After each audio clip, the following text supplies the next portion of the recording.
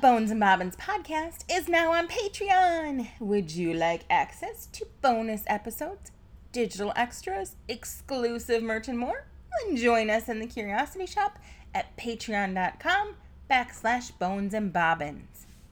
Your generous support helps make the show happen and will also earn you our very eternal gratitude and entry into our private Patreon-only Facebook group, where you may get to hear my giant cat yelling no.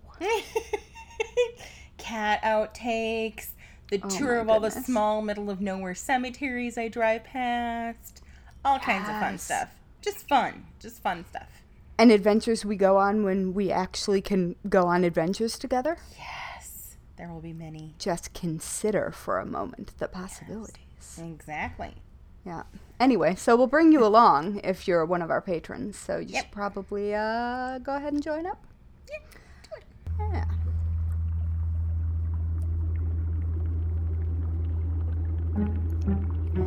In a dusty old shop on a forgotten old street, you'll find two witches with books 3 boxes deep.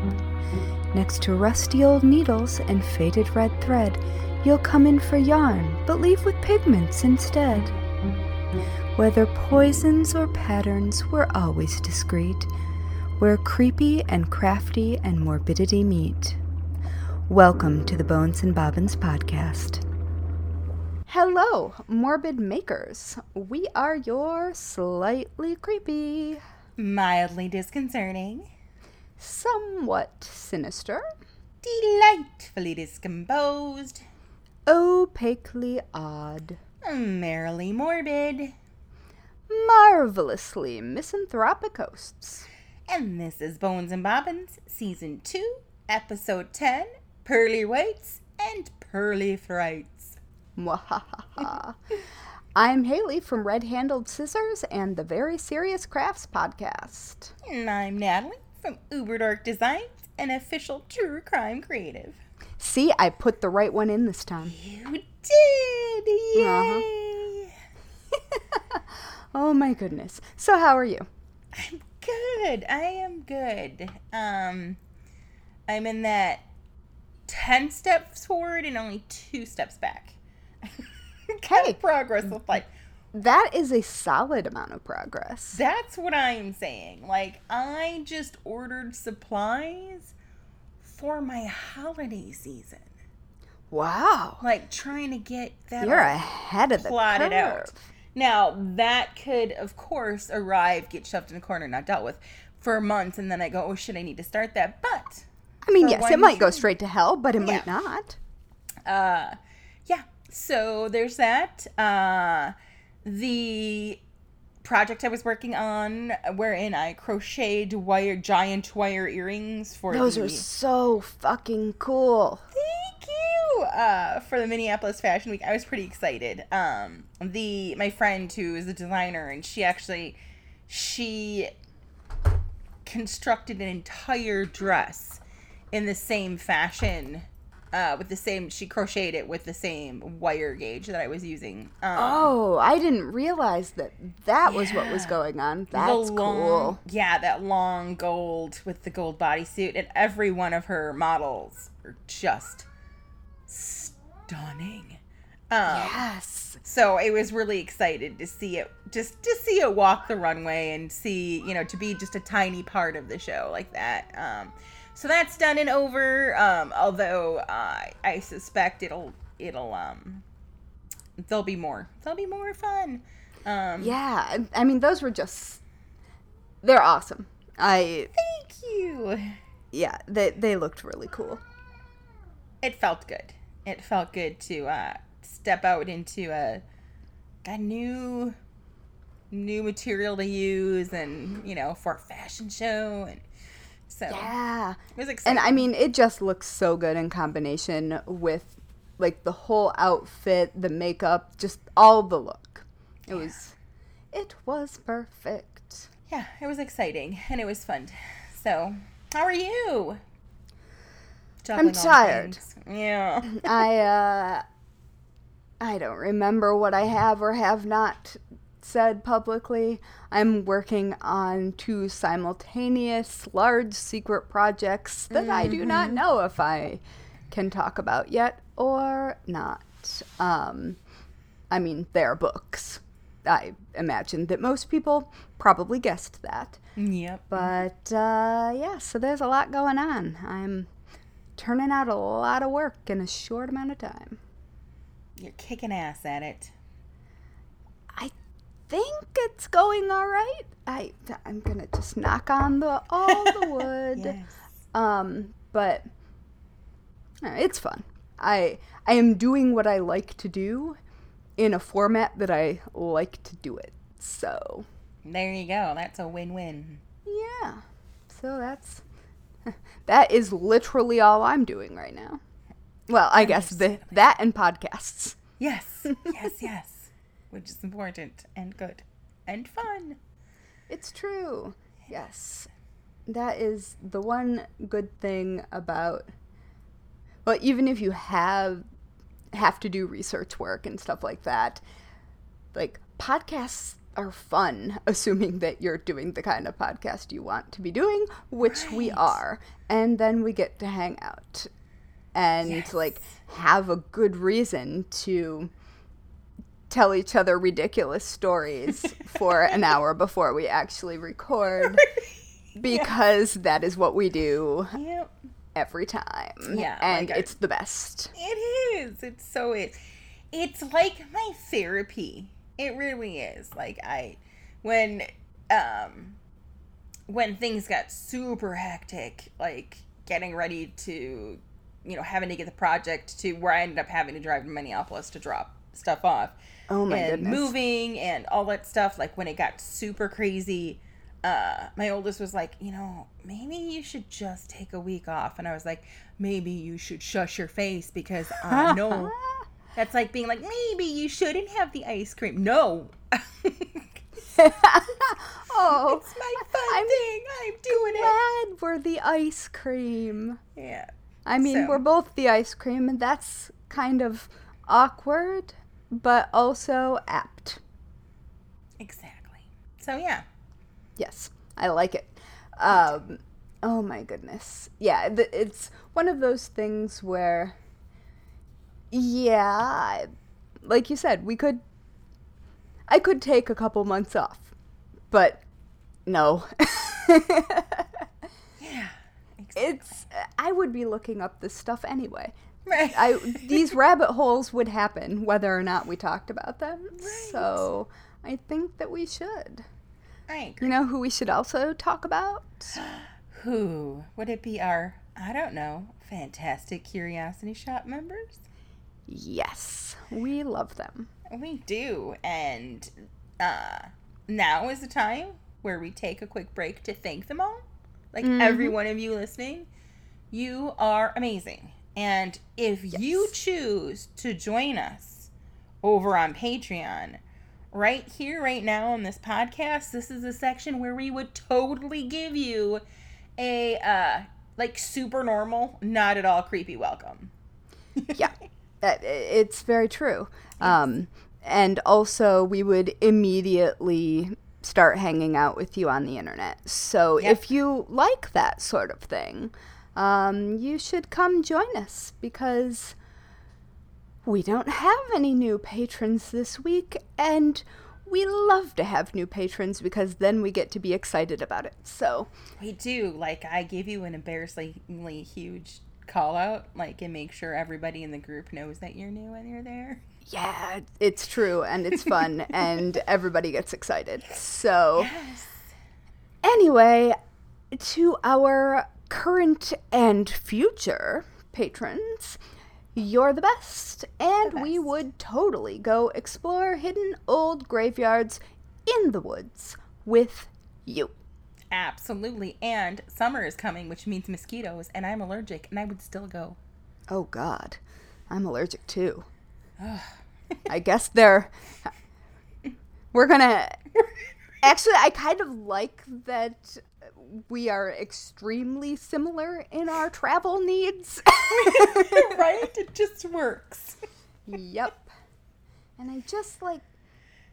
I just want to put out there, just for a moment, I don't understand why Europe refuses to have screens. Right? Like, guys. Seriously. You aren't impervious to winged insects. Clearly, they did not grow up in the Midwest like we did. No. No, I'm just thinking of summering in France. Travel screens. Is that a thing? If not, it should be. Oh, you can get collapsible screens. Okay. Says the person who worked at a hardware store through all of high school. She's like, yeah, you can definitely get window screens. You know, like the window fans? Yeah.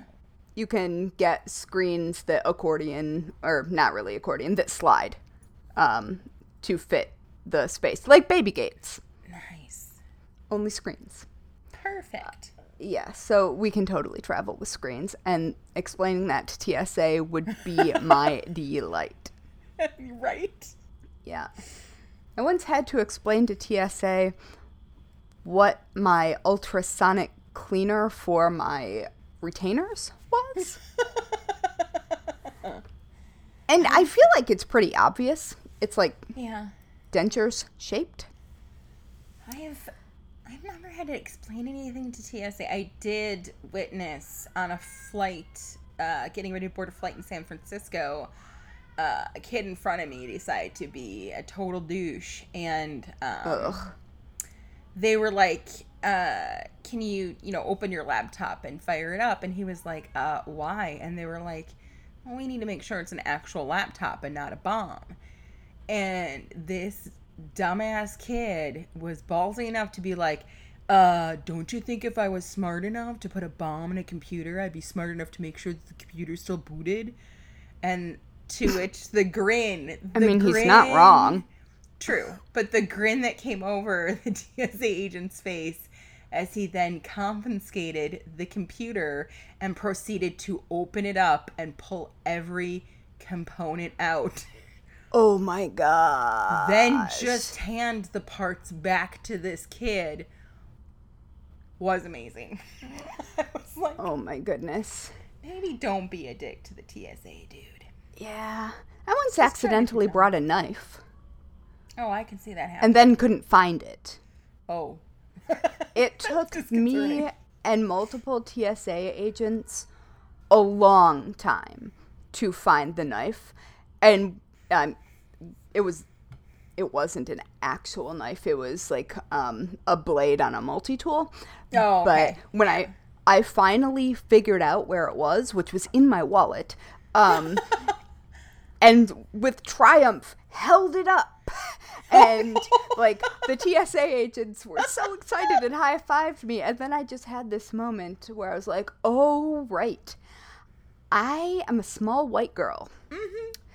And this could have gone very differently for a lot of people, and that is not fine.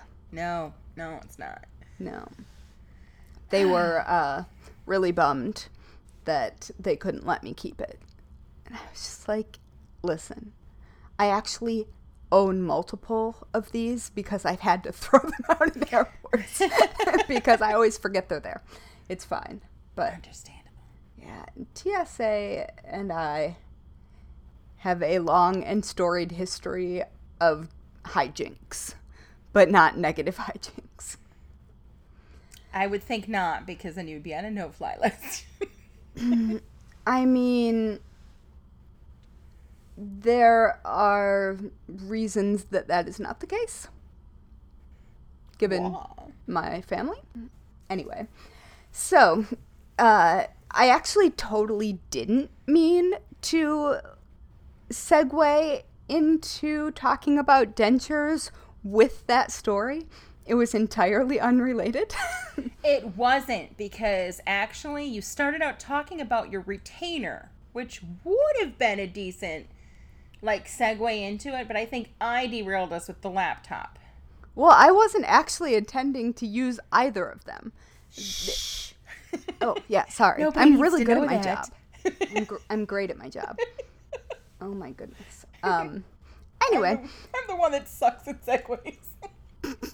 So you may have gathered by this point that I'm going to take you on a little bit of a journey through how dentures happened and why. And it's not necessarily what you're thinking, and also, all right. So the thing about researching the history of false teeth is that it seems like literally every office of cosmetic dentistry and every manufacturer of toothpaste has a section on their website that is the history of dentures. And first of all, Colgate's is questionable. Oh. I just want to say. I will say incomplete. Not that I'm necessarily going to be complete, because I do not think that is possible. Right. But I raise my eyebrow at Big Toothpaste. Damn, Big Toothpaste. I know. So obviously the dentists and the toothpaste manufacturers are trying to sell me something. Yes. So their information is a little suspect because of that. Although I kind of don't think that dentures are usually an impulse buy. I would think not. And I would think they would have two different goals. Because I would think the toothpaste people are like, you don't want to need them. And well, you got to clean your dentures. Oh, that's true. Do you use toothpaste? Do you brush them? I think there are multiple answers, but you do them like retainers, so the fizzy things. I know the wrong answer. Yeah. And that's so my grandmother, who was amazing, who I got a great deal of my stubbornness from, sadly ended up with pancreatic cancer. Oh, and that's she was rough. Yeah, and at the end of it, she was staying with my parents, and my mom was fussing at her that she needed to clean her dentures, and my grandma was not trying to hear it, especially from her child. So she got so sick of my mom nagging her that she took her dentures out of her mouth, licked them, and then stuck them back in and said, now they're clean.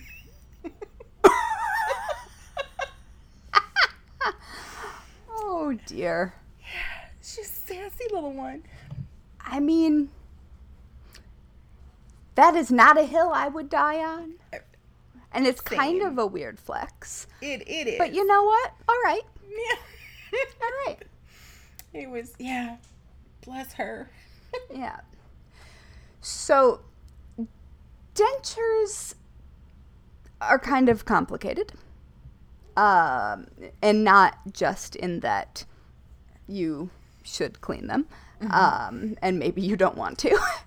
But I guess there are a bunch of papers about this specific area of dentistry, especially on Google Scholar, but they're all extremely specific because, I mean, they would be extremely specific.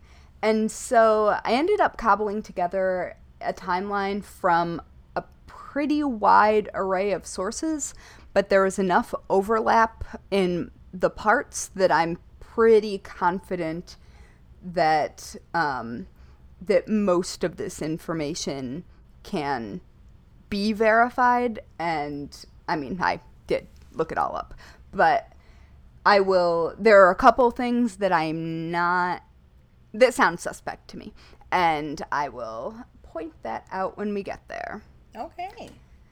So, the first known example of false teeth was found in Mexico and dates from around 2500 BCE. So that's, really? A touch over 4,500 years ago. Like you do. And in Mexico. I don't know why that's surprising to me. the dental device that was found in Mexico, or what is now Mexico, was made of either wolf or jaguar fangs, and paleontologists and archaeologists aren't sure which, although the most frequent reference that I saw said wolf. But it was found with the remains of a man who was beneath volcanic ash and near a cliff that sported some ancient rock art. And the man's corresponding teeth had been cut off, but the fangs wouldn't have helped him eat because they were animal fang-sized. So it's possible, according to archaeologists and paleontologists who have studied it, and I kind of love that it's old enough to need both, that maybe they were ceremonial, because they wouldn't have been functional just by way of their size and shape. Like, you couldn't have actually used them to chew. Yeah, like, and wolf is not the first animal that would come to my mind if I needed to go animal-wise for, like, teeth replacement. No. And so it's thought that maybe this person was either important to the society or some sort of maybe religious figure or something like that. But whatever the reason was, and it's pretty unclear, especially since it was so long ago. Right. It was probably true that he had a place in the upper echelons of the society in which he lived, because he was judged to be in his 30s, but his body didn't show any indications of hard labor. Okay, yep. At 4,500 plus years ago. And not too many people wouldn't have been working real hard physically at that point. So he was special, I assume. There are also examples from around 4,000 years ago of false teeth that were made of filed bone that were affixed to the mouth of an ancient Egyptian mummy in the tomb of El Gigel, or El Gigel. I assume it's probably Spanish. So El Gigel, and that the teeth were affixed to remaining teeth using a fine gold wire. Oh. And it sort of looks like horror movie meets wirework jewelry. So it kind of reminds me of your earrings. There we go. I'll add that to the project list. Yeah, you too could crochet dentures. So the Greeks and Etruscans also got in on this whole wire wrapping party. And there's actually, strangely, a decent amount of information about ancient dental work because there were mummified remains in abundance at this time. And so the study of Egyptian and Greek mummies really gave a solid look at dental care and dental practices at the time, which isn't necessarily the first thing I would think of, but but it's kind of cool. Yeah. And so this is one of the maybe not facts that I found, and this was only mentioned in one source, so take it with a grain of salt. But it's said that the wire wrapping in this particular form of dentistry sometimes involved soldering the wires in place on living teeth with heat. Like, just take a moment for that. I'm a hard pass on that. And yeah, I would have to look up soldering and the history of, and I mean, I know how to do it, and it's a bad idea. Yeah, like, I mean, it happens affixing in... I think that it used to happen in the affixing braces to teeth process, but I don't remember. It does not sound like a fun Saturday night anyway. No, it's been a long time. Yeah. Well, I guess at the point that we would have been getting dental work, probably we were using strong tooth bonding adhesives. Yeah. But I don't know.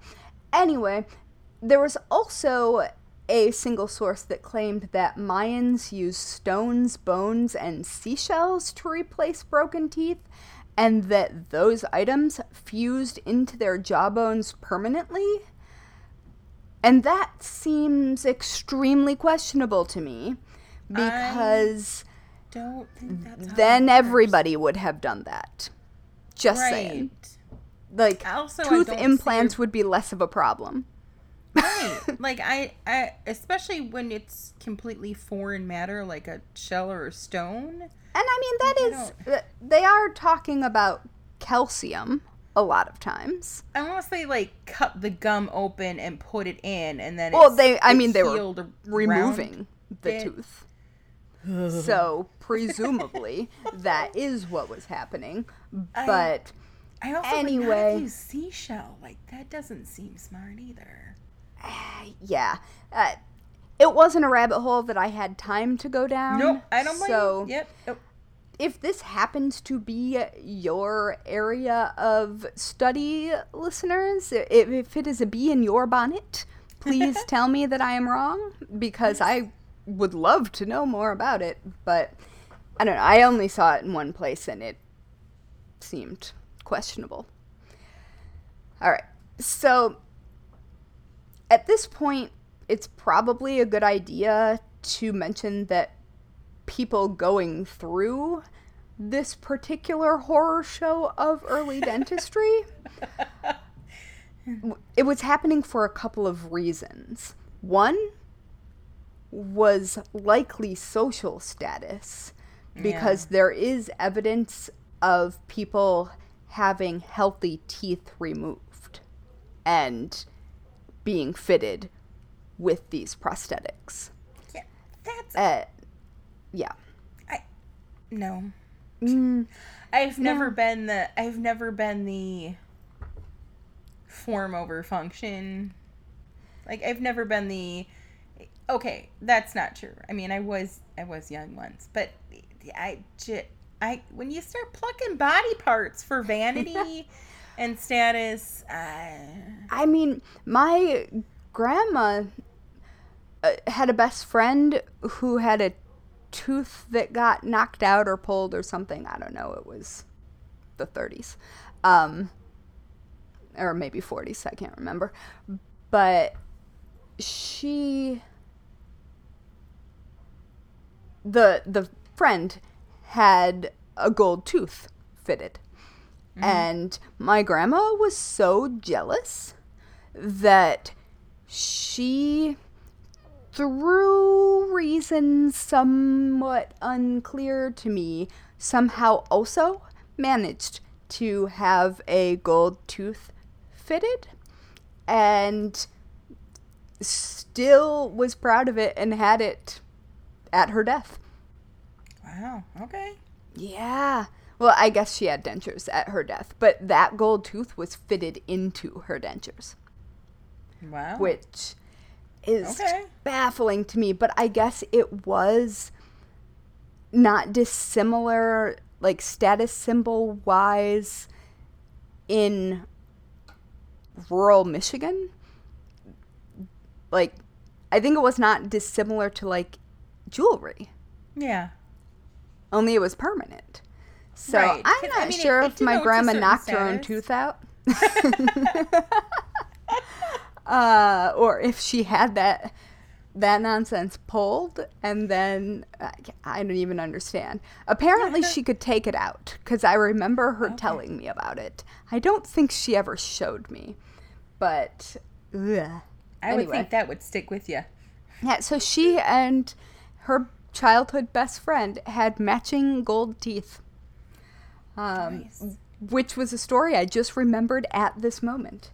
So, okay. So, like I said, one of the reasons that you might have this ancient bad idea dental work done is the status symbol of having it be visible. But the other reason was, the tiny little fact that cavities could kill you.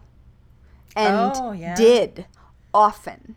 Oh, my goodness. Because teeth are so close to the brain that getting an infection in your tooth or jaw or having an abscess, like, it's easy to get blood poisoning. And, like, it is actually a normal cause of death until, oh gosh, at least the turn of the 20th century. I mean, like, if you look back in... That makes sense. In death registries, I mean... infected tooth is really frequent. Oh, it's so sad. Oh, that's so sad. I mean... And so, because the options were be in pain forever, maybe die of that, or get it pulled and maybe die of that. Right. Like, it was sort of up in the air what the best course of action was. But sometimes undergoing the earliest forms of dental work was literally a life and death choice. And then sometimes you died anyway. Because that's how it worked. So, back to dentures. The first known example of what we would probably recognize today as partial dentures rocked up to the scene with the Etruscans. And they were in northern Italy, if Those you crazy are not Etruscans. familiar. Yeah, they were wild. And they had the literally bright idea to make prosthetic teeth using human or animal teeth that had been filed into the appropriate shape for the position in their mouth. And then they were fastened in place with pure gold bands. And about 20 examples of these devices have been found in Etruscan tombs. Oh, wow. And this was happening around 700 BCE. And they actually look considerably less terrifying than their predecessors. Because I failed to mention that the wire ones are sometimes, like, drilled through teeth. Oh, gosh. Yeah, like threaded through. So that's fun. Nightmares. Yeah. Yuck. Sorry. But they used solid gold because it was flexible. And so they could fit it around teeth. So basically how they worked is the false tooth or teeth that were needed would be attached to a gold band with tiny fasteners that look a lot like itty-bitty gold rivets. Okay. Which is probably what they were, although I did not find any place that said specifically that's what they were, but that's what it looks like. And then because gold is so soft and flexible, then that gold band would be custom molded to fit around the remaining teeth to anchor it in place. And, I mean, honestly, that makes sense. It does. It does. And there is some evidence that this is where the evidence that people had healthy teeth pulled and had these devices for status comes in. Okay. Because you are talking about a solid gold implement. It's not like gold wasn't already valuable then. So, right. I don't think it's ever not been valuable. But then No, because make a it's beret. shiny. Like, I can think of a million other ways I would rather wear gold than having somebody pull my teeth. Well, I don't know. People are weird. Human beings don't make sense. They do not. No, so, well, northern Italy seemed to have sort of the dental work on lock for this particular time period. Meanwhile, in the rest of Europe, they must have just been broadly pulling teeth or dying from blood infections, because beyond the Etruscans, not much work in dental prosthesis or dental work was recorded before the Renaissance, which is like, 1500-ish. So that seems a bit late to be doing dental work, considering the ancient Egyptians were doing actual dental work. Right. Thousands of years before that. But They did whatever. everything first. Europeans are like, Dark Ages, bitches. Yeah. Yes. And they were real dark. Really dark. Yep. So They're like, make it out of cast iron, and then maybe. it was not cast iron, but there were some questionable materials. So at this point, and this point being about the 16th century, things start to get a little more recognizable. Okay. And this is when wooden dentures popped up in Japan. And wooden dentures were still used until the beginning of the 20th century, which is kind of cool. And also makes my tongue numb because... Yeah. Because wood. I don't know.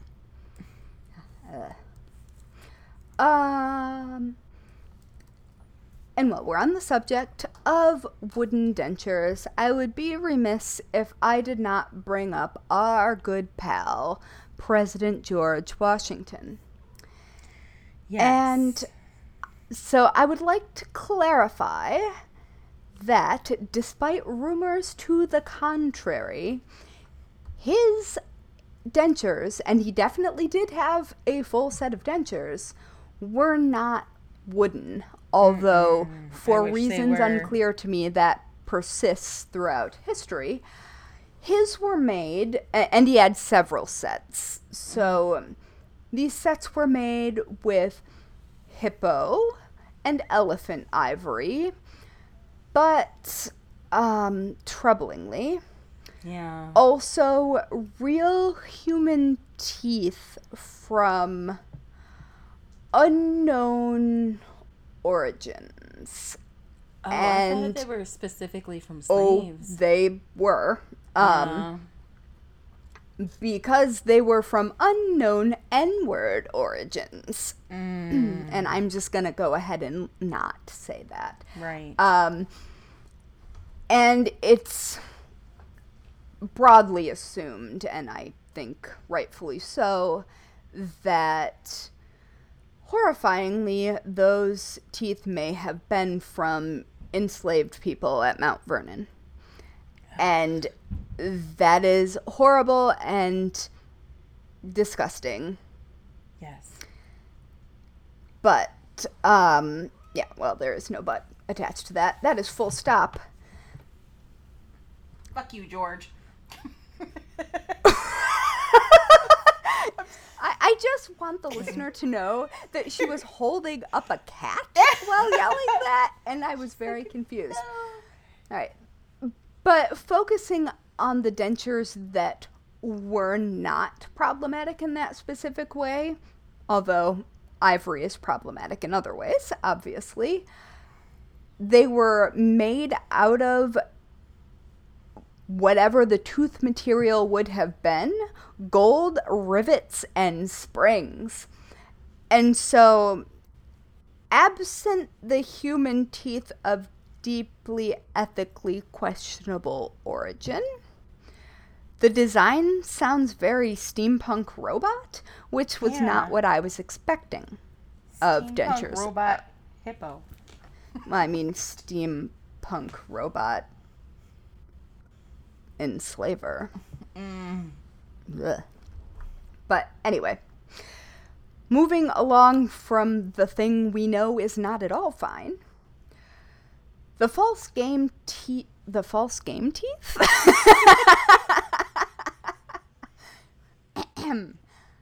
false teeth game really picked up during the 18th century.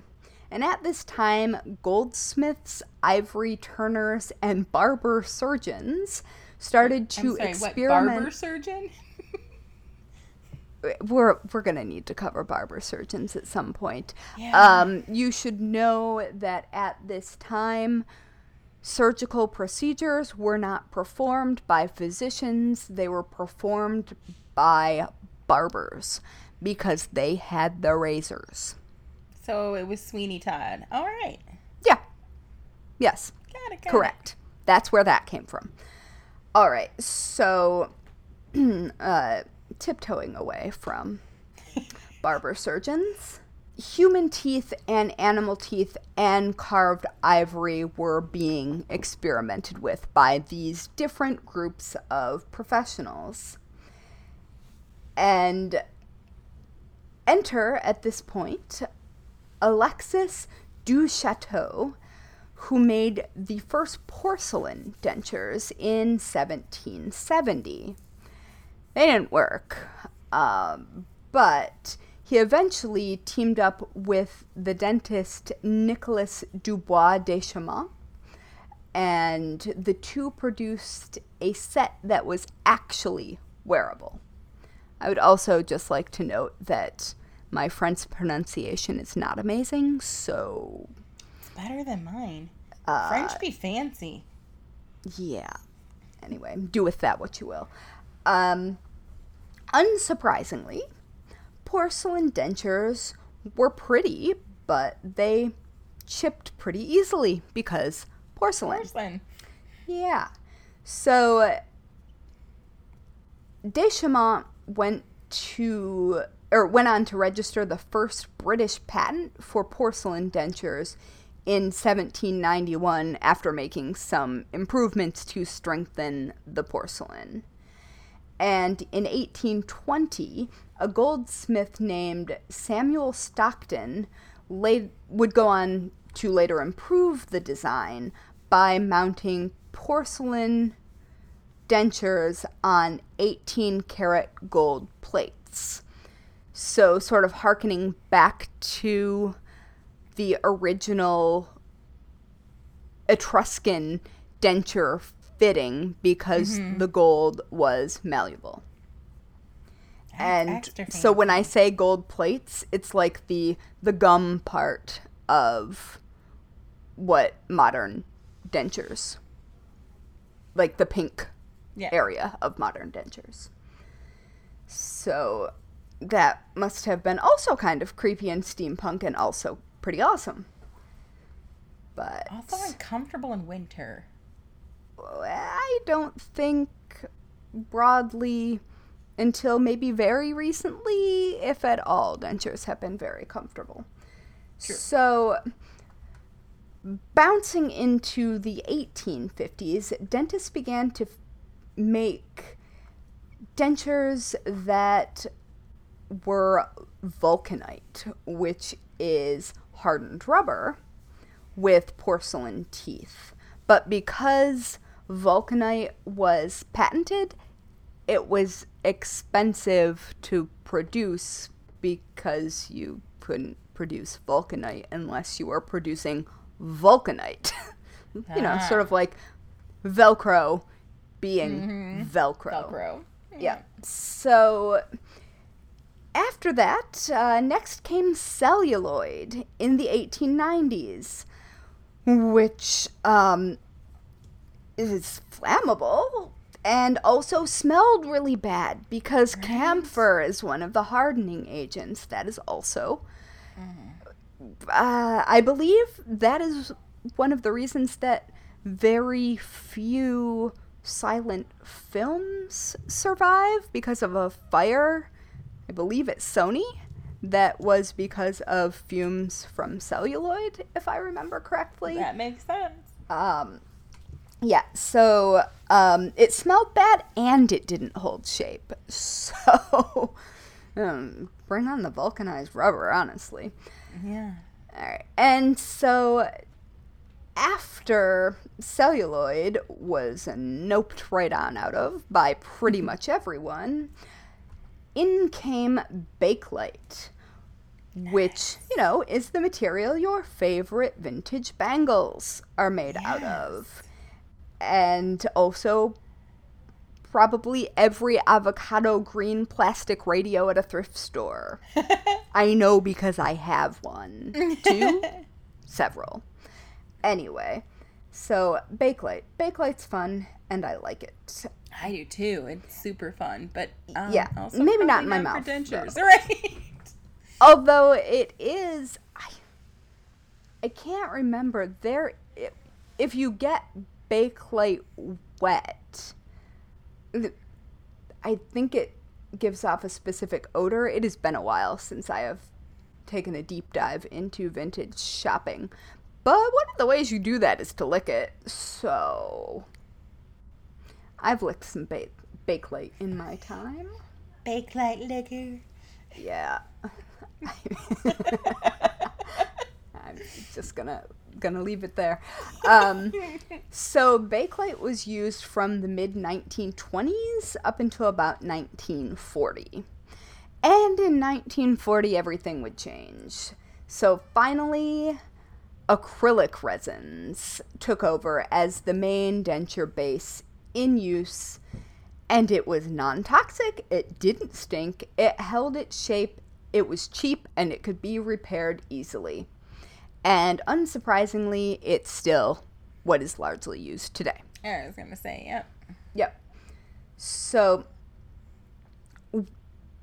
one example of our ancestors being creepier than we could ever be bounces back to the early 1800s, when dentures were still often made using real teeth and often human teeth. Well, those teeth were in pretty short supply because healthy people with healthy teeth were in pretty short supply. And if you had them, they were in your mouth. So, at that time, sometimes poor people would sell their teeth to dentists for cash, which I think is really horrifying. Oh. And sometimes they were robbed from graves because everything else in that time period seems to have also been robbed from graves, although I don't think I had heard that specific use before. But then the Napoleonic Wars happened, and specifically Waterloo happened, which started a fad of British people wearing dentures made with, quote, Waterloo teeth as kind of a trophy. Oh. And let's be honest, nobody knew what side those teeth came from, but we do know that about 50,000 young, healthy soldiers died at Waterloo. And that's where those teeth came from. Yeah. Gross on a couple different levels. Yeah. And so, I mean, I had to throw that in because we are the Bones and Bobbins podcast. We are. And we are, like, holy shit, sometimes history is horrifying. Yep. But luckily, modern dentures are not using real teeth. Although I'm not actually sure if they might use your real teeth if you had some healthy teeth. But probably not. They would just do partials around or bridges. But Right. so modern dentures, like modern prosthetic eyes, are really works of art. They're pretty cool. And they have like tiny blood vessels in the gum area and slight imperfections and slight discoloration sometimes. Like, especially if you were, say, a smoker, and you didn't want anyone to know that you had needed to get false teeth, they might add tobacco stains to them. Like, there's a lot of interesting things going on with fun. modern dentures and false teeth. And so that brings us up to current. And I'm sure that there are a lot of other very specific examples, but that's sort of the overview of how false teeth and dentures and dental prosthetics happened. Wow. There's a lot. Yeah. I didn't expect so much gold. Yeah, there's a lot of... It sort of makes grills make a lot more sense, and I kind of want to know if that maybe was part of the inspiration early on. I don't know. True. I mean, maybe not. Maybe it's entirely not the same at all, but it is kind of cool to think about. And those are very specific custom fitted dental appliances. Yes, they are. Like they are fitted as expertly as any retainer. Yes. Absolutely. Yep. Do you want to hear one of my dad's favorite jokes? Uh-huh. I don't know if it's a joke or just a witty thing, but it's super dad, and it's, if you aren't true to your teeth, they'll be false to you. That sounds like a threat. Right. Still think some of my first panic attacks involved Oreos, specifically. I think because you could see them in like your molars. And being quite certain that those were immediately turning into cavities that looked like Oreos. Getting my wisdom teeth in was like my biggest fear.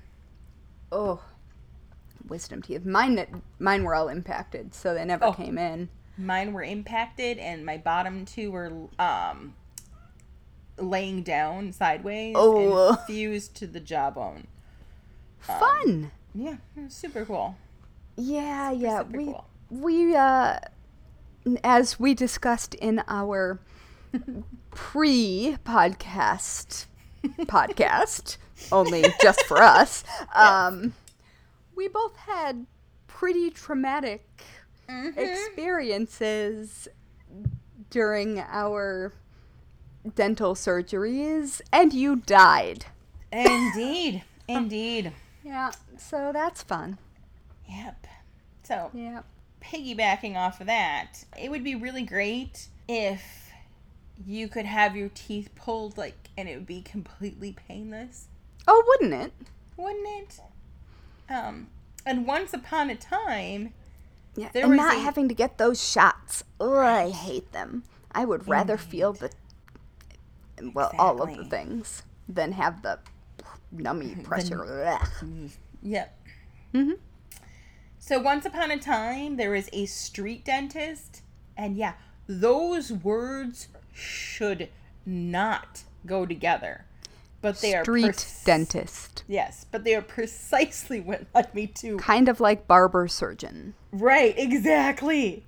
Deeply bad idea. So his name was Edgar Randolph Rudolph Parker. Well, he would go on to legally change his name to Painless Parker, but he swore that his tooth extractions were completely painless. And why would that be? To whom you will find out, because today I'm going to tell you all about Parker and the entire empire of huckster dentistry that he built. Huckster dentistry. That is not a thing that I foresaw. Right? I did not know this was a thing. I was not looking for this when I was doing other research. No. But the second I was like, that sounds interesting. And the more that I read, I was like, oh, yep, winner. Yeah, I had no idea that this was a thing. And I feel like I know a lot about, I mean, I live in Brooklyn. We've got Coney Island. Like, I have seen an awful lot of histories of various things that were done on public display that maybe shouldn't have been. And Edgar made some history in Brooklyn. Let me tell you. Oh, did he? Yes, he did. So Tell me a story. Yes. So our buddy Edgar Rudolph Randolph Parker was born in 1872 in a little village of Tynemouth Creek on the New Brunswick shore of the Bay of Fundy in Canada, to one of the leading families of the community. Oh, so he was Victorian. This explains a lot. Mm-hmm. All right. He started his career as a wee lad. Like, as a kid, he would pedal along, like, the back roads with a horse-drawn wagon selling, like, you know, bits and bobs that people might want or need or whatever. I thought you were going to say teeth. Or that he was going around pulling teeth. You're right. Not yet. Although I do want to say at that age, I was piercing people's ears. There you with go. a needle and a bar of soap. And my mom knew. Now you can just get the kits off Amazon. So when he was old enough, Edgar's mother wanted him to actually be a preacher.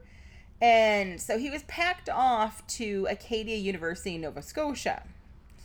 Now, in his short time there, he was in more scrapes than any other student on record and was finally just expelled.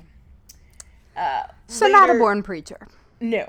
Later, while sick, his mother managed to persuade him to maybe give it another go, but this time enter the Old Baptist Seminary in St. Martin's, New Brunswick. Because that's looser. Right? And surprise, surprise, Edgar got his ass kicked out of there, too. I bet he did. Right? Super shocking. Very nearly got mine kicked out of the Baptist church. I for sure would have. Yeah.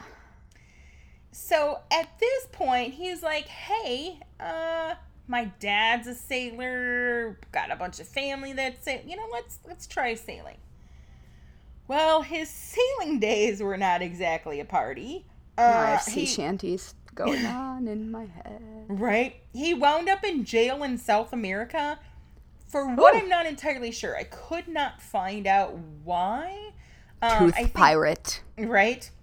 He was hurt in an accident. Then he got assaulted. Then he caught dengue fever. That sucks. And then, speaking of mosquitoes, and decided that maybe sailing was not the life for him. So that seems fair. When he snapped out of dengue fever and was well enough, he caught a ship and hightailed it back to New Brunswick and asked his parents if he could study medicine. Problem was... Isn't he old enough to make his own choices at this point? Or is he still a child? He's still a child. Oh, dear God. Yeah, oh, yeah.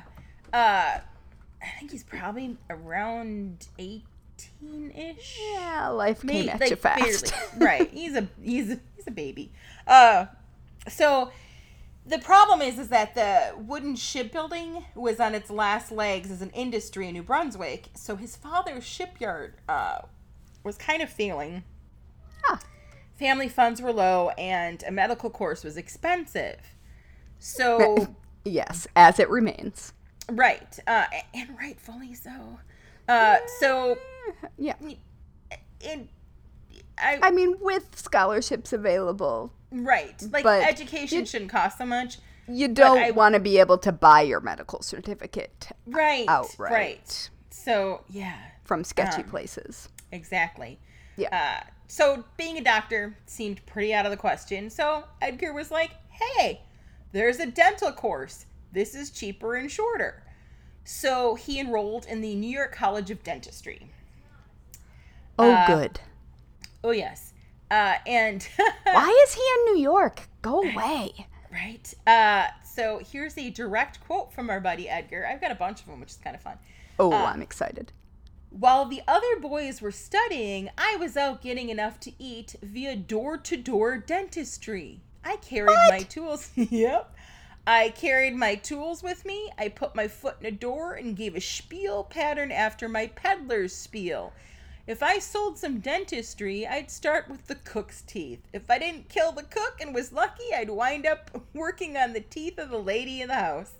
At first... If I didn't kill the cook. Yeah. At first, I'd encounter problems I hadn't come to yet in my dental course, and I'd have to come back later when we reached that part of the book. Oh, my goodness. Oh, Edgar. The size of the balls on that kid. Seriously. So when New York College of Dentistry found out about his little extracurriculars, he was expelled. He couldn't just wait to be a dentist? No, apparently not. Because, he's got that sales blood, I guess. So Parker was later Maybe accepted. He should sell vacuums. Right? I mean, I know that this is not the time for that, but still. Yep. So Parker was later accepted into the Philadelphia Dental College, which is now Temple University, and graduated in 1892. Diploma in hand, he's now 20. Wait, so now he is a dentist? Now he's a dentist. Had to go to Philly? Yeah. Okay. 20 years old, diploma in hand. He's like, I'm going to set up office in my hometown. Thinks he's going to do all the things right. He joined and became active in a church, various civic organization. He's trying to build up his reputation. So he actually did have a real dental education. He did. Okay. So another quote from our buddy. I attended church twice each Sunday. I sat in one of the front pews and did all the chores from passing the collection plate to singing louder than anybody else in the choir. I carried the biggest Bible ever taken into the Baptist church at St. Martin's, the Parker Family Bible, which weighed 15 pounds. Man, family Bibles are so cool. Right? But despite all of his wonderful networking, he only had one patient in his first 4 months of practice, netting him a whole 75 cents. Wait. He was going to church to get dental patients? Yeah, to work on his reputation in the community so people trust him. Oh. So this is a time where practicing dentistry was kind of easy to get accredited in, but it was hard to actually practice because dental hygiene wasn't high up on people's priorities. Going to dentists wasn't a normal thing. Certainly not like we go now. And it was I need to make an appointment with my dentist. This episode, I'm like, yeah, okay, I'll go. My dentist is literally across the street from my apartment. Oh, see, yeah. And yet, here we are. So, in fact, the only reason that they typically went to a dentist was to get an aching tooth extracted. Yeah. Dental products weren't super accessible. Toothbrushes were made out of animal bristles, specifically hair from hogs, horses, and badgers. And that makes sense since hairbrushes are also made of boar. Right. Even today. So it was just wildly accepted that most people would lose all their teeth by the age of 40 or even before. I actually read that statistic. It was 70% of people. Oh gosh, I wish I could remember. I think 1969, 70% of all people in England would not have any natural teeth. That sounds right. So, anyway, that might not be correct, but it is the right idea. Yeah. So how did this guy go from 75 cents in 4 months to making what is expected to be more than anyone else ever has at dentistry? How? Let me tell you. I'm So excited. Parker believed that they use the term ignorance, but not just not knowing any better. Lack of money and pain were the major deterrents to proper dental care. And I mean, that's now. Right, and pain being the strongest. He also noticed that at that time, the prevailing ethical standards of organized dentistry prohibited solicitation of patients, which seems super weird. Was it thought to be an ethics thing, or like dentists were taking healthy teeth to sell in dentures or something like that? Oh no, it was ethics. They were kind of uppity on this. So it was definitely an ethical thing. Oh yeah, Parker pissed him off like 9 ways till Sunday. So Parker rebelled, and he totally decided that if the patients were not going to come to him, then he was going to go to them. And in doing so, he launched a system that would bring him fame, fortune, and like the fierce loathing from all of dentistry. He packed up his instruments and he hitched a ride to Hampton, 25 miles away. There he emerged as Painless Parker, the Great Dentist. In a borrowed wagon lit by a borrowed lantern, he tooted a borrowed dinner horn to draw an audience. Then, exercising the psychology he had acquired as a peddler and door-to-door dentist, he launched into a lecture which was climaxed with the announcement that he could extract teeth almost painlessly.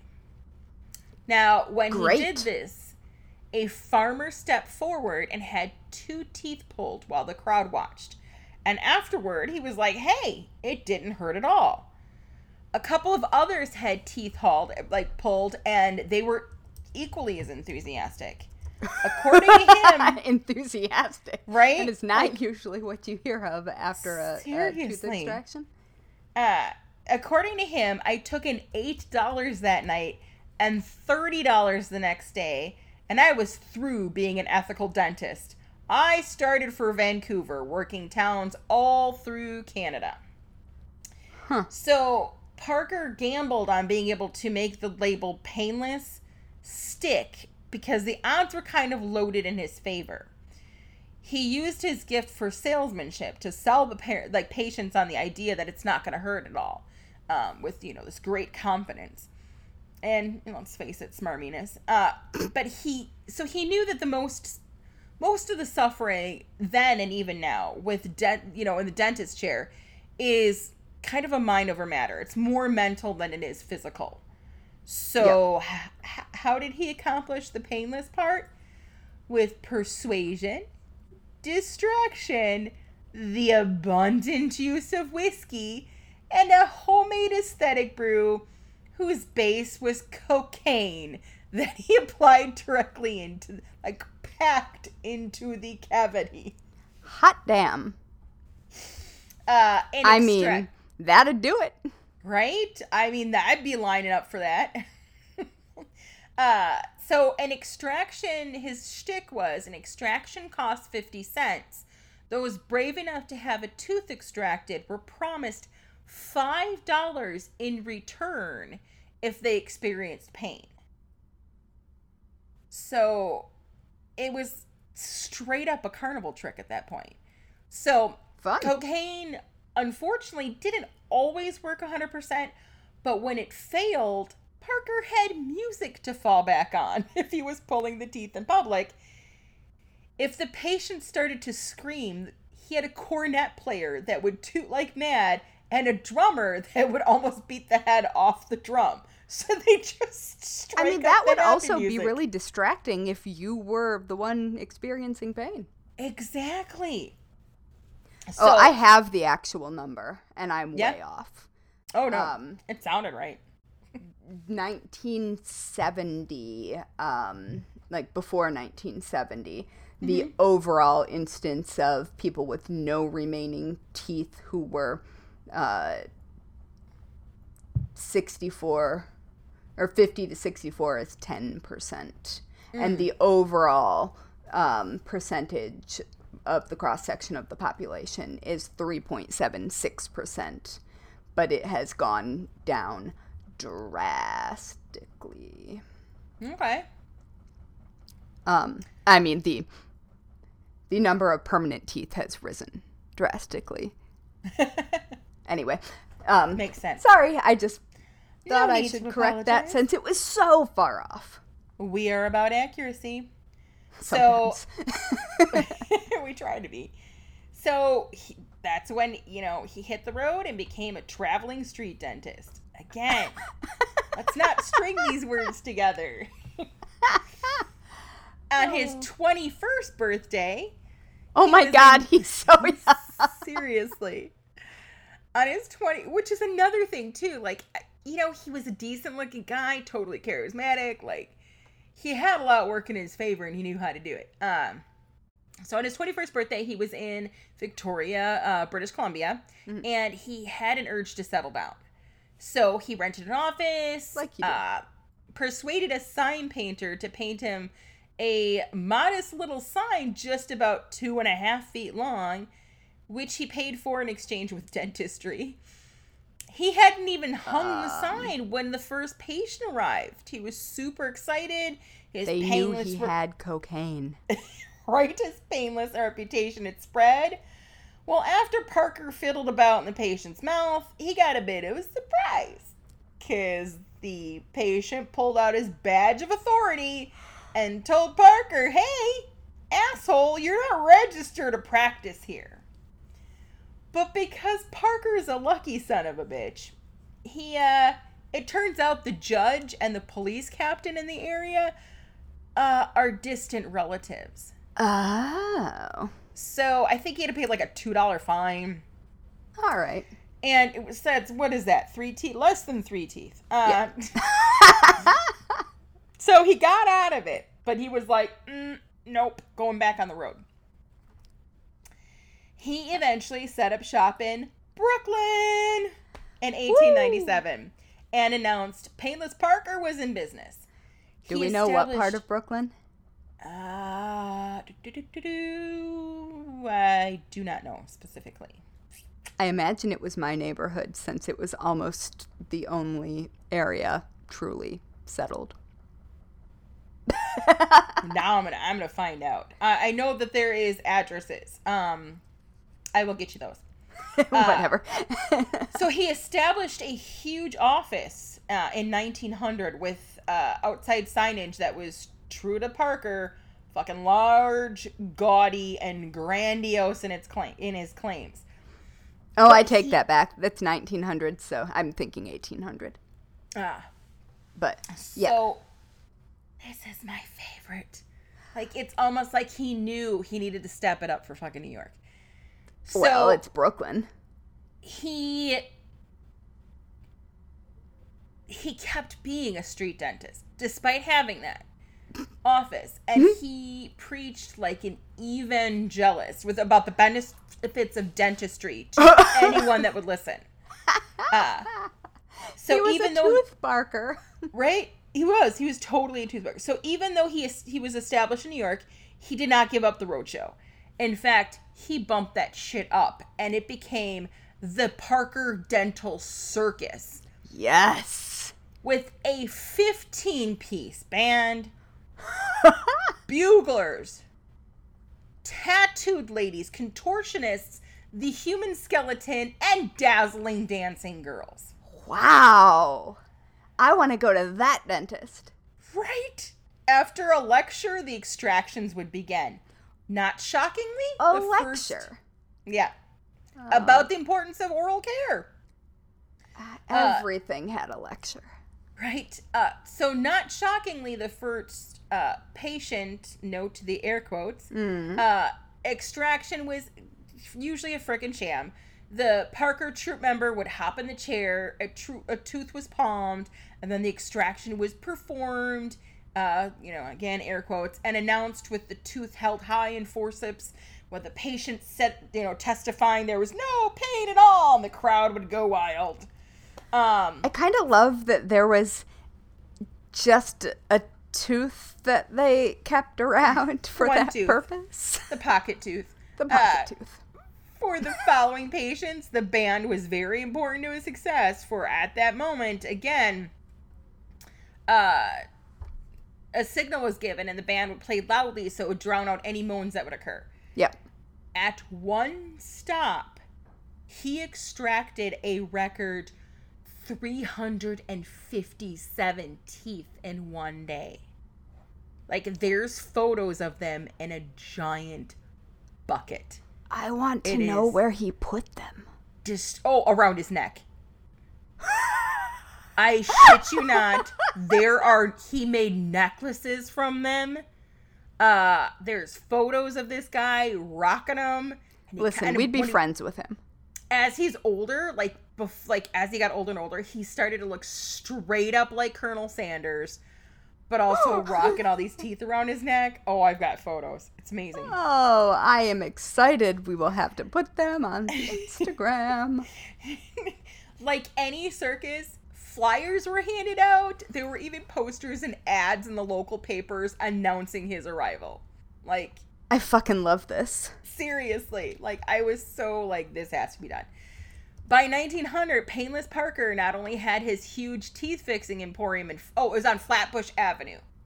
That is near me. Yeah. But 5 branch establishments scattered all around the boroughs of Greater New York. He also had offices in Albany and Troy. His turnover reached $5,000 a day. Holy shit. $5,000 a day at like 50 cents a piece. Holy shit. For teeth, right? His name. That's a lot of teeth. Right? His name was such a household word. Vaudeville comedians cracked jokes about him. Other dentists fucking hated him. And pretty much like the whole dental profession was after him at one point, where he had to have lawyers to protect him in court.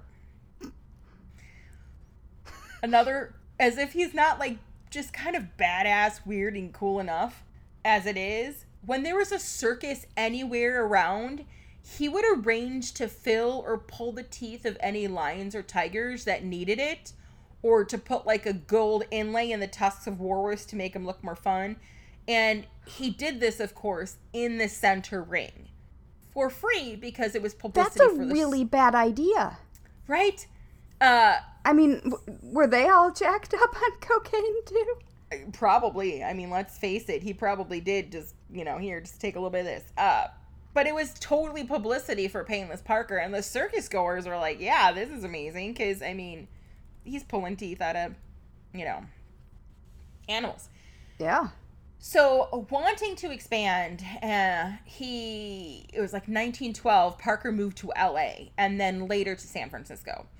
As he moved about, he set up more offices, all of which had this like giant, glorious signage.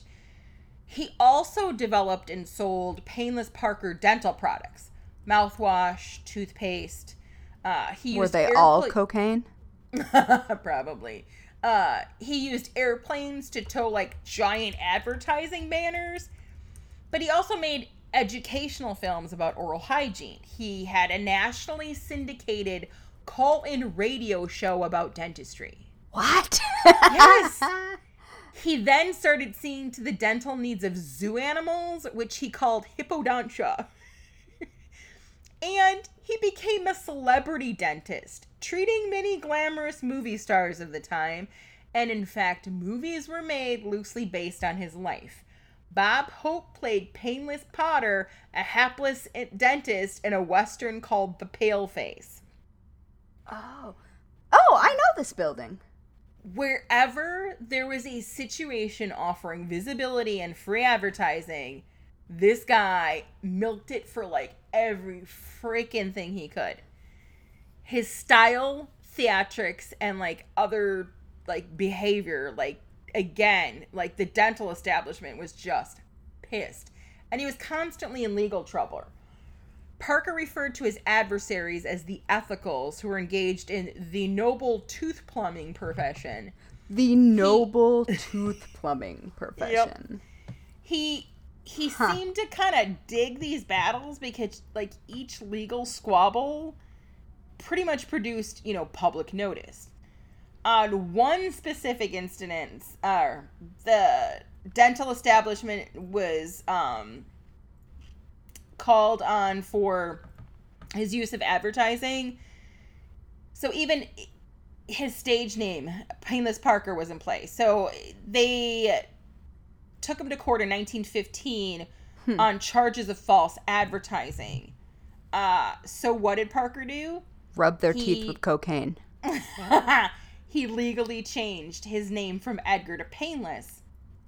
So it ended the problem. That was his name. I love this guy. Right? So Parker's business thrived even in the midst of all of this frickin' legal controversy. I mean, of course it did. Because I want to go to there. Right. And he continued to open more dental offices. He kind of created the first like dental clinics. His clinics were large and modern with like multiple chairs. Mm-hmm. Sometimes that meant more chairs than doctors. He hired dental assistants and hygienists to work together as a team, which wasn't common practice. So there were patients by the thousands, and his greatest difficulty was finding qualified dentists who were willing to work for him. And I quote from our friend Painless Parker, "They were, I might say, disdainful. They act as if they were choir girls, and I was the madam of the house of ill repute." So those things don't go together, right? But you know, I mean, it's him. This gets even more interesting, dude. So a number of those who agreed to join him had pretty much been fired or kicked out of everywhere else because they had drunk themselves too, if not directly into the gutter. Oh. So he sent them to sanatorium to be dried out and steadied up. He gave them new clothes, helped them with their debts, and if he was, this is my favorite, just because fucking misogyny, if they were married, he had a heart-to-heart talk with their wives because, and I quote, "Nothing drives a man to the bottle quicker than a nagging woman." So he developed a system of rehabilitating alcoholics, which worked in a high percentage of cases and put many dentists back on their feet. Some men he literally salvaged from Skid Row ended up earning $10,000 to $12,000 a year as an employee. Holy shit! Right? Like, isn't that like this guy is? That's really, really good. I mean, except for the nagging wife part. But like, wow. When he died in 1952, he had 28 offices that employed 78 dentists. He had made and lost fortunes several times over, but he died a multi-millionaire from his dental businesses and some large land holdings that he had in California. News of his death was reported in Life magazine in 1952. If Parker was not the best dentist in the world, he was definitely the most famous. He lived a life of contrast, so like he was both famous and infamous. He was a celebrity and a scoundrel. He was kind of a quack, but also an inventor. He was admired and also fucking hated for what he did and how he did it. But this guy, who, again, freaking huckster street dentist, also championed oral hygiene, preventative care, going to the dentist on a regular basis. He supported access to care. He was one of the first to use local anesthesia, even if it was cocaine and whiskey. I mean, whatever. So were a lot of things. He expanded the dental office to include multiple doctors, hygienists, dental assistants. His clinics had evening hours. He promoted low-cost dentistry. There was no charge for examinations and advice. Prices were negotiable for poor patients. He gave out discount coupons. He extended credit. You have 1 full year to pay to his patients so that they could pay for their work when they could. Payments could also be made in installments. He believed in the slogan, service is kept up to the highest possible point, and fees are kept down to the lowest possible point. And that is the story of Edgar Randolph Rudolph Painless Parker, the street dentist huckster, ahead of his time.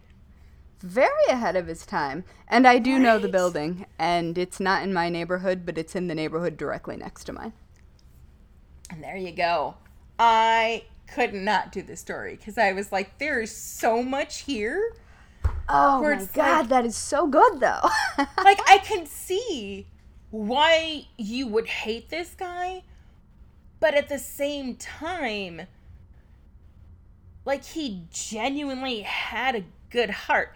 If he was the evil douche canoe that the dentistry, like, profession wanted to make him out to be, he would never push oral hygiene. Even though he had his own products.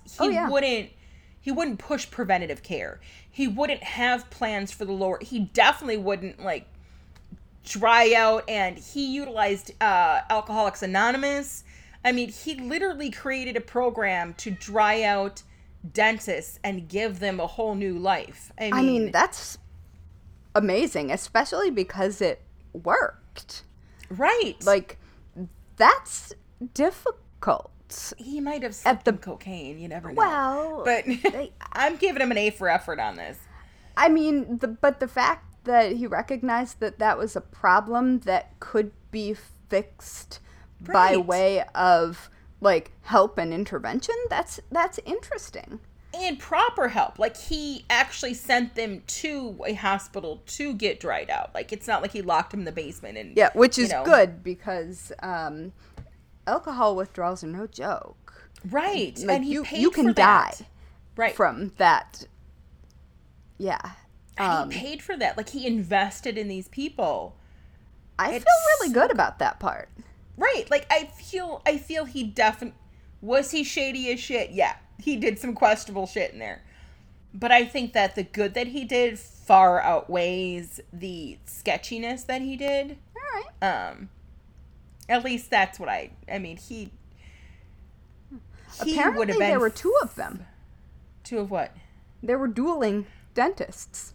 Shut up. I know he had a business partner at one point who passed away, and it's called the Dental Wars. Real? Oh, I'm gonna get all up in that because yes, this was I'm fun not enough. Going any further. This was fun enough, and I was reading like academic papers for this, and I was like, it's his Wikipedia that I'd stumbled across had just enough information where I was like, I need to know this guy. Like, I need to read about him, and I am so happy I did because it was so much fun. Yeah, you need to learn about his nemesis now because when trying to find out where the building was, stumbled upon Dr. Ritter. Ooh.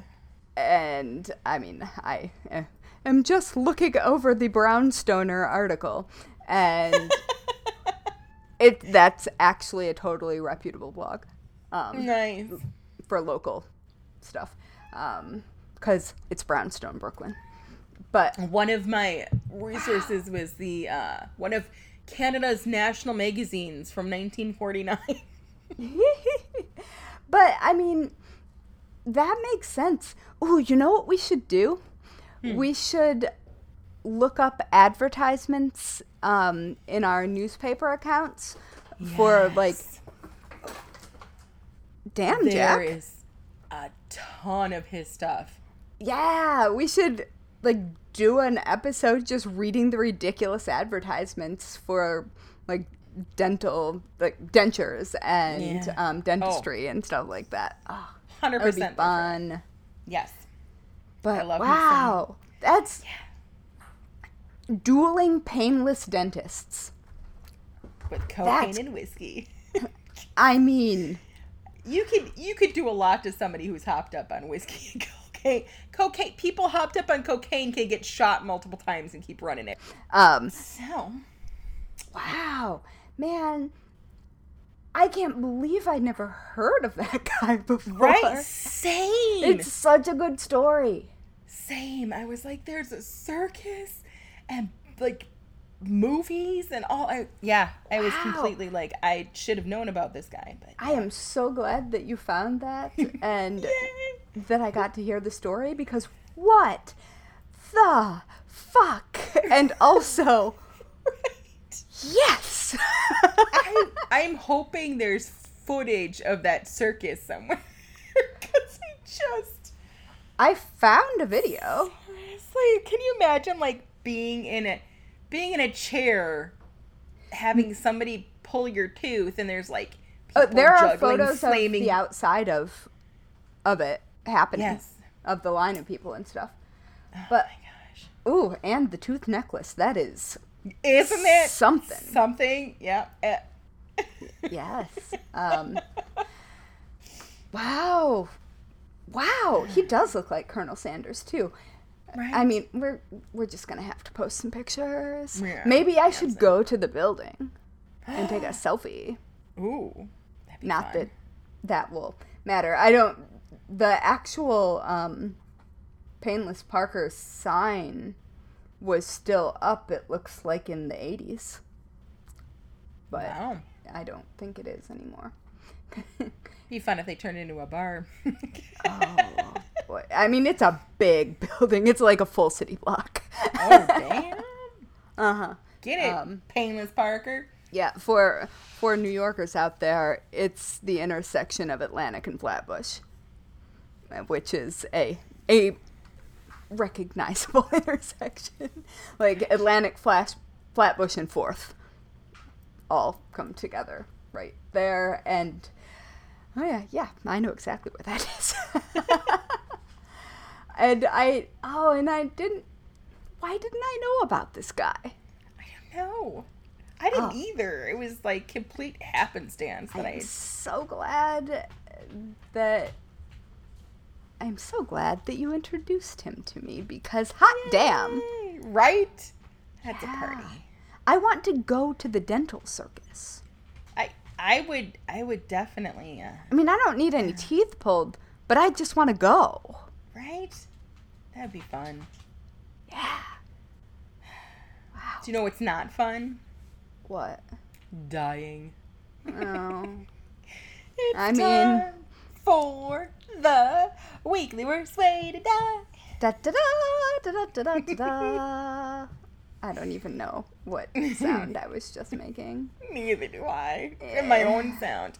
So, what's your weekly worst way to die this week? Well, my weekly worst way to die is something that actually did not come up in this episode, but I think it came up in our tooth jewelry episode. Tooth worms. Which don't actually exist, but they were supposed to be what caused cavities. And just think about that for a moment. That's just nightmare fuel. Yeah. Oh my goodness. What's yours? Mine is allergic reaction to anesthesia while having wisdom teeth pulled, which pretty much almost happened. I mean, yeah. Yeah. And I didn't find out about it till like 2 or 3 days later. My mom was like, oh, so by the way, but I had a very distinct, I distinctly remember waking up while it was going, and the dentist going, "You're all done. You're fine. We're just giving your teeth a nice little clean." And I literally looked him in the face and said, "You are lying to me," and then passed back out. But apparently the nurse ran out to the waiting room, looked at my parents, and said, "We're having a little bit of a problem." Actually, no, I didn't flatline. I stopped breathing. Oh, that's fun. And they were having trouble. What were they using? Chloroform? I have no idea. I have it written down somewhere because I turned it into. I had to call years later. I had to call them and find what it was, to put on my birth plan when I was pregnant with my oldest. That's important. Just in case, right? But so I stopped breathing, and they were having trouble getting me to breathe again, and they were like, "We're giving her, like, by the time I get back there, if she is not breathing again on her own, we are calling 911. She is going to the hospital." Like, they were super concerned. At least they were on top of it. They were. Of course, my parents didn't say anything about this. And I was in, oh my gosh, I was in my 20s when this happened. Jeez. I had already moved to California and back. Like, you should have definitely been told. Right? But that's a family trait. You don't, tell people. Oh, you just stopped breathing. No big deal. But yeah, so actually not breathing again, that would totally just be a sucky way to die. I agree, especially if you were awake staring at the dentist. That was after they had, it must have been one of those things where I went and like woke up, like up. Yeah. Because, and then he's like, but I remember when I distinctly remember calling this guy out. He was like, "We're just giving him a little cleaning." And I was like, "That's not accurate. Like, something's going on here." But then, passed back out again. That's 10 an out of 10 adventure. would not recommend. No. It was not fun, nor was the recovery from that. It was pretty rough. I thought I had a solid plan. The doctor was all about pushing the meds. He's like, "There's no reason you should have to be in pain." He's like, "Take this." Yeah. That was the first time I ever experienced Vicodin. Oh, that just makes me barf. It's exactly what it did to me, but first... That's not a thing you want to do with sutures in your mouth. Right? First, it made me super hyper. Mm-hmm. Like, I had, like, all of this energy, but I was also groggy as fuck. So I remember being in a Target with my parents, and I'm like, looking at them going, "I know I'm talking too fast and too much, and I don't know why I'm doing this, and I know I can't stop, but I don't want to stop. I don't know what's going on." I was just, like, babbling. I remember babbling. And then, I remember my whole plan to nurse myself was to, I had a whole stack of videos that I had rented because I am old. And that's okay. I'm that old, too. I had a big stack of them from the Blockbuster. I was going to say, if you had a Blockbuster membership card. I had me some Malto meal. I had plenty of fluids. And I was just going to... Malto meal was my jam. So I was just going to eat Malto meal and watch movies and sleep. That sounds like a reasonable plan. Yeah, but it was except for opioids? But that messed with my system because it would make me, I would get super hyper, then vomit everywhere, and then pass out for like 12 hours. So, I mean, it was a rough ride. It was a rough ride. Like, I to this day do not know how, in my head, I'm like, I can't imagine how Brett Favre played football, hopped up on so much Vicodin. I'm like, I could not, like, the amount of Vicodin, because, Packers, I'm from Packerland. I'm like, how does anybody function on that, let alone become addicted to it? That sucks. That's not fun. Do you know that my mother-in-law has a cheese head? Does she? And wears it. Oh my goodness. I have a photo of her with, like, good wine, wearing the thing and yelling at the TV. Because she grew up in the Upper Peninsula. So it's closer to Packers than to Lions. I grew up watching the Packers with my dad. Love it. I grew up watching the Lions lose. We'll never wear a cheese head. Never. I mean, it's a pretty hilarious cheese head. They're pretty fun. They're very funny. Quick fact, speaking of cheese heads. In Dogma, there's a scene that's supposed to take place in the Milwaukee Mitchell International Airport. And there's a stand of cheese heads, and every time I see it, I'm like, that is not our airport, because it's not. I'm like, you could have made it look like it, but no. We are more than cheese heads.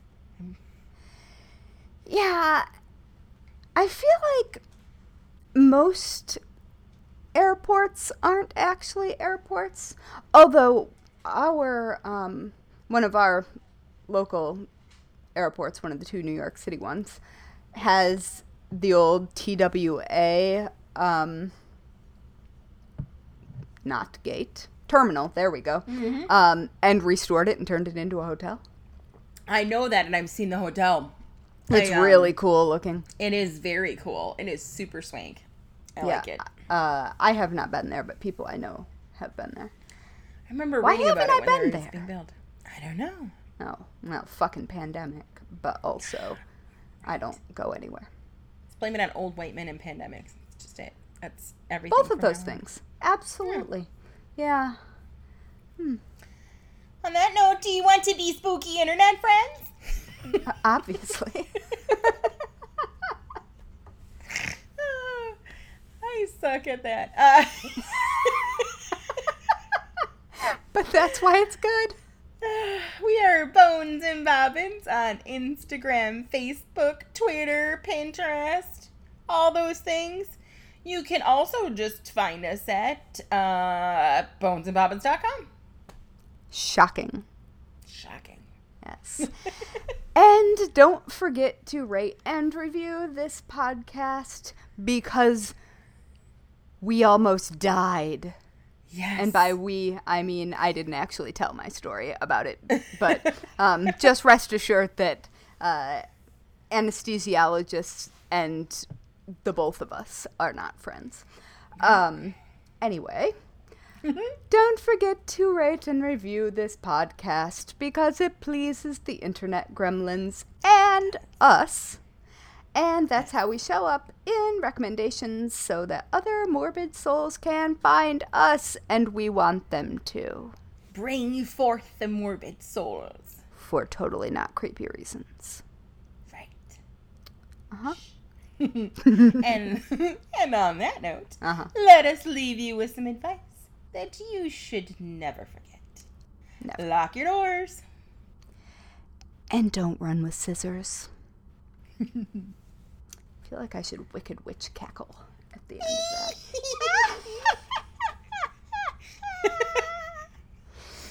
I'll get you, my pretty. And your little dog, too. All right, I'm done. And your teeth. Yes. Oh, goodness. Each episode of the Bones and Bobbins podcast is written and researched by Haley Pearson Cox and Natalie Hoyce. Our music was composed by Loyalty Freak Music. You can find us on Instagram, Twitter, and Facebook at Bones and Bobbins. Subscribe now on Apple Podcasts, follow us on Spotify, or check us out wherever you listen to your favorite podcasts so you won't miss a minute of our strange and creepy content.